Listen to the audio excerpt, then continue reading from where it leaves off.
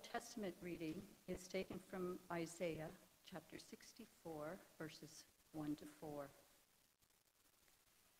Oh, that you would tear open the heavens and come down, so that the mountains would quake at your presence, as when fire kindles brushwood and the fire causes water to boil, to make your name known to all your adversaries, so that the nations might tremble at your presence. When you did awesome deeds that we did not expect, you came down. The mountains quaked at your presence. From ages past, no one has heard, no ear has perceived, no eye has seen any God besides you, who works for those who wait for him. The word of the Lord.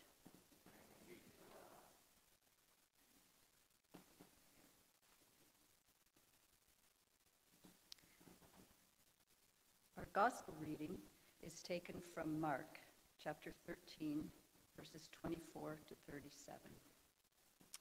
But in those days, after that suffering, the sun will be darkened, and the moon will not give its light, and the stars will be falling from heaven, and the powers in the heavens will be shaken.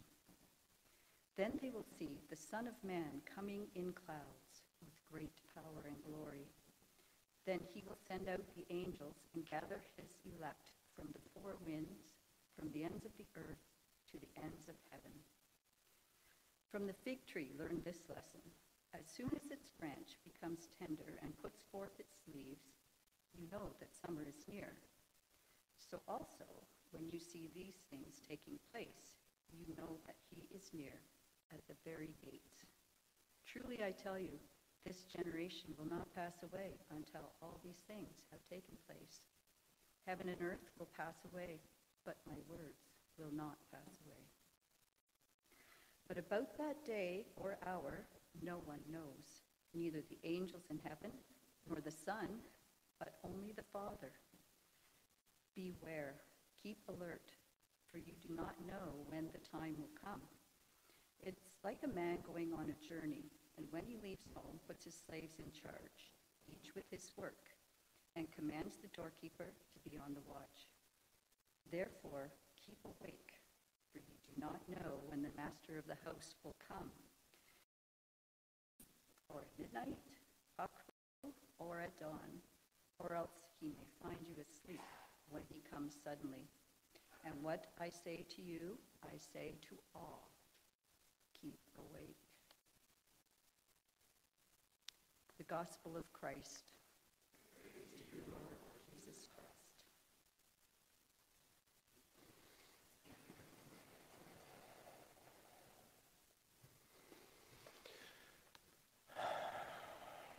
Let us pray.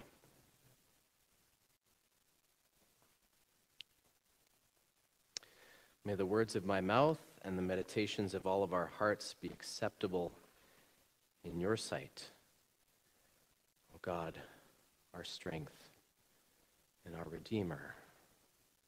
We pray by the power of your Holy Spirit that you would wake us up to your goodness and your glory. Amen. So I don't know how many of you follow the satirical newspaper turned online magazine, The Onion. Do we have any Onion fans out here? Onion, yes. One of my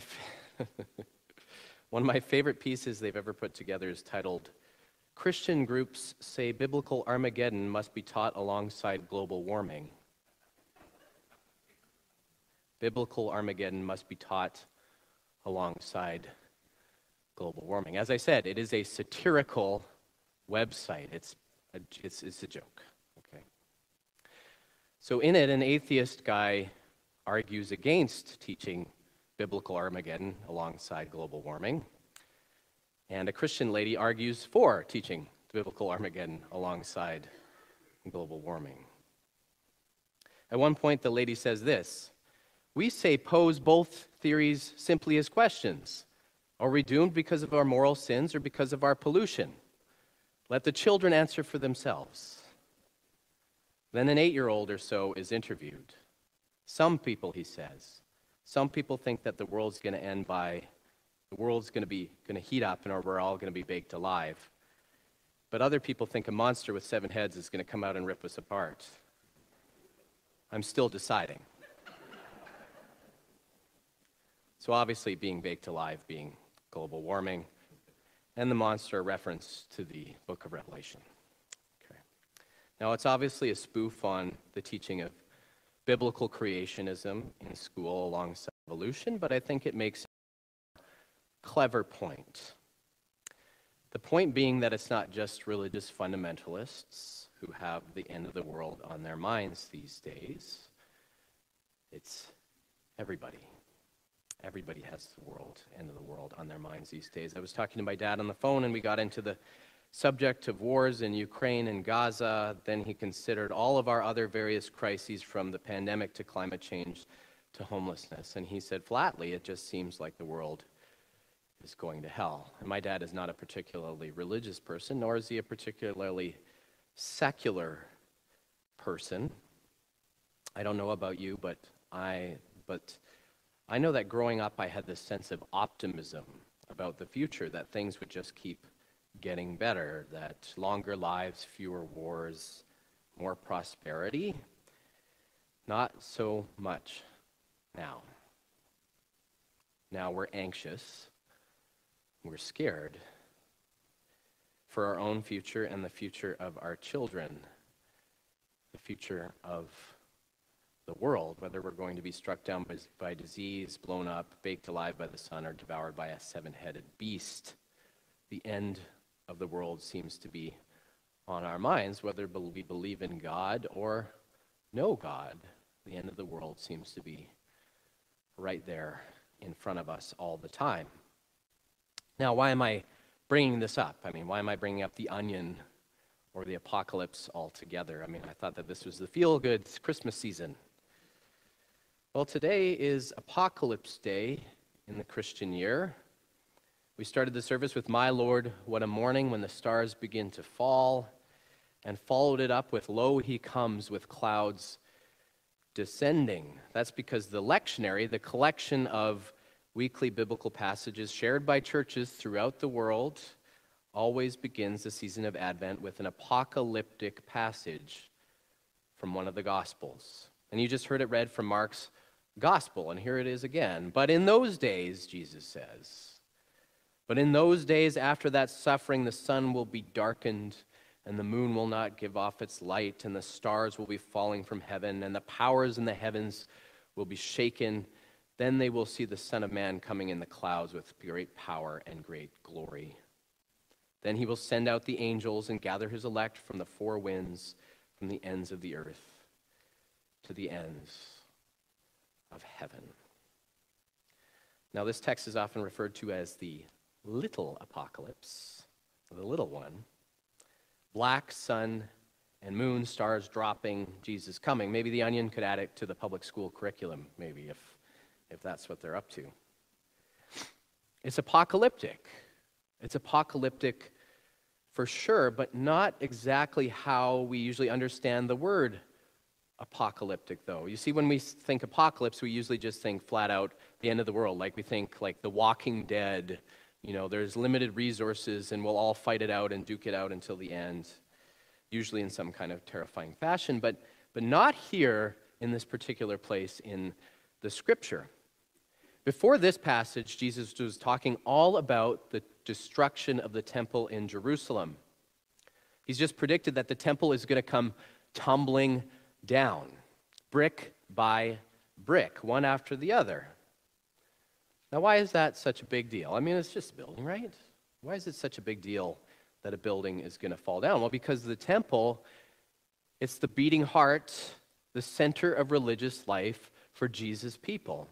It's where the sacrifices demanded by Scripture for the forgiveness of sins are performed. It's where God's presence is encountered in a special, spatial way. In fact, it's even the economic engine of the nation. Pilgrimages bring cash and donations from every corner of the earth. And it's a symbol of national identity. It's like the White House, right? It's like the Kremlin. It's like the Sphinx. It's a symbol of national identity. It's the core institution of life. And the last time the temple was destroyed, the Babylonians raped and pillaged the nation, then dragged its people into exile. The destruction of the temple is a big deal. When Jesus prophesied the end of the temple, he was predicting a time of great chaos and anxiety, a time of great suffering and tremendous persecution. Though the end of the temple wouldn't literally mean the end of the world, it would be the end, in the words of REM, the end of the world as we know it. And nobody would feel fine, if you know that song, but maybe you don't. Their world was about to come crashing down, and Jesus said it was going to happen. Now, what makes all of this apocalyptic, then? If it's not the literal end of the world, if the zombies aren't coming out and ready to eat? Well, the Greek word apocalypse simply means unveiling. It means unveiling. Remember the Wizard of Oz? How the wizard spoke as this great, giant, terrifying head, but then Dorothy's dog Toto pulled the curtain back, revealing that he was just a little guy with a projector and a microphone. Remember that? That was a literal apocalypse. It was an unveiling, the curtain being drawn back and the truth revealed. And here Jesus is saying that the fall of the temple is like that. It's an unveiling, though it's not a literal unveiling in the same way that the Wizard of Oz was. That the curtain of reality itself is going to be torn open. There will be signs in the heavens and signs on the earth, but they won't be signs that point to destruction, Jesus says. There will be destruction. They won't be signs that point to destruction, but rather they are signs that will point to something that is ultimately good. Ultimately good. The coming of the Son of Man. Here Jesus is using an image from the book of Daniel, another great apocalyptic text. In Daniel, this figure called the Son of Man, the agent of God, is said to take his seat on the throne of creation, signifying the defeat of empires and the fallen powers of the world. Justice done throughout creation, the ultimate victory of God. Jesus applies this image of the Son of Man to himself. To himself. Rather than seeing the destruction of the temple as a sign of terror, rather than giving into despair at persecution and giving up hope, his followers are to see it all as an apocalypse. As an apocalypse. They are to see the fall of the temple, which happened, by the way, happened as Jesus said it would. The fall of the temple as an unveiling of God's grace. They're to see through all the fear and the terror of the present moment and see a confirmation, see a vindication that Jesus is who he says he is, and that no matter what happens, God is going to get what God wants. Though heaven and earth will pass away, Jesus says, my words will not pass away. My words aren't going anywhere. Though the whole universe may fritter into nothing, Jesus says, in the face of nothing, my word is everything. My word will last forever. My word will last forever. My word will last beyond everything else. You see, we aren't the first people to think that the world's going to end. And I have a sneaking suspicion that we're not going to be the last ones who think that the world's going to end either. We could be the last ones, I guess. After all, Jesus says that even the angels neither know the time nor the hour. Could be the end, who knows? Not even Jesus himself knows, our text says, but the Father alone. If anything, we should be skeptical of anybody who says that they do know for sure. Could be the end of the world, I guess. Regardless of if it is or not, though, regardless of when or how the end might come, whether tomorrow or when the sun finally burns out, when the universe goes cold years and years and years from now, or beyond, the point of this scripture is ultimately this. It's ultimately this, that when the end does come, no matter what the world might throw at us, we ultimately have nothing to fear. I mean, Jesus says, the phrase that he says the most in the scriptures is, be not afraid, assuming that we will be, and need to be reminded over and over and over again. We have nothing to fear because in Jesus Christ we have been given an apocalyptic promise, a word from beyond the veil of what we can see and experience, what we can hear on the news. And the promise is this. The promise is this, that the same God who came to us in the manger at Christmas, the same God who in Christ fed the multitudes, walked on the Sea of Galilee and turned water into wine, the one who died on the cross for the sins of the world and was raised again on the third day, the same one who prophesied rightly that the Jerusalem temple would fall, this God is seated on the throne of creation. This God is the Lord of all history. This God promises that he will complete the work he began in Christ. So let heaven and nature sing. That is the promise. Perhaps a promise that is unbelievable to some. Maybe it's unbelievable to you. Maybe it's too good to be true, as they say. But I wager that if it is true, then it's far more beautiful and exciting in my mind to any other alternative, that even the end of our lives, your life, my life, even the end of our societies, the end of everything we hold dear, even if we're all burned up by the sun or the little monster thing, even the end of the world isn't the end of God, but only the beginning. The end of the world isn't the end of God, but only the beginning. This season, dear friends, the Christian year itself always begins with apocalypse. Why? Because the Lord knows us and knows our fears and our anxieties. He knows your fears and your anxieties.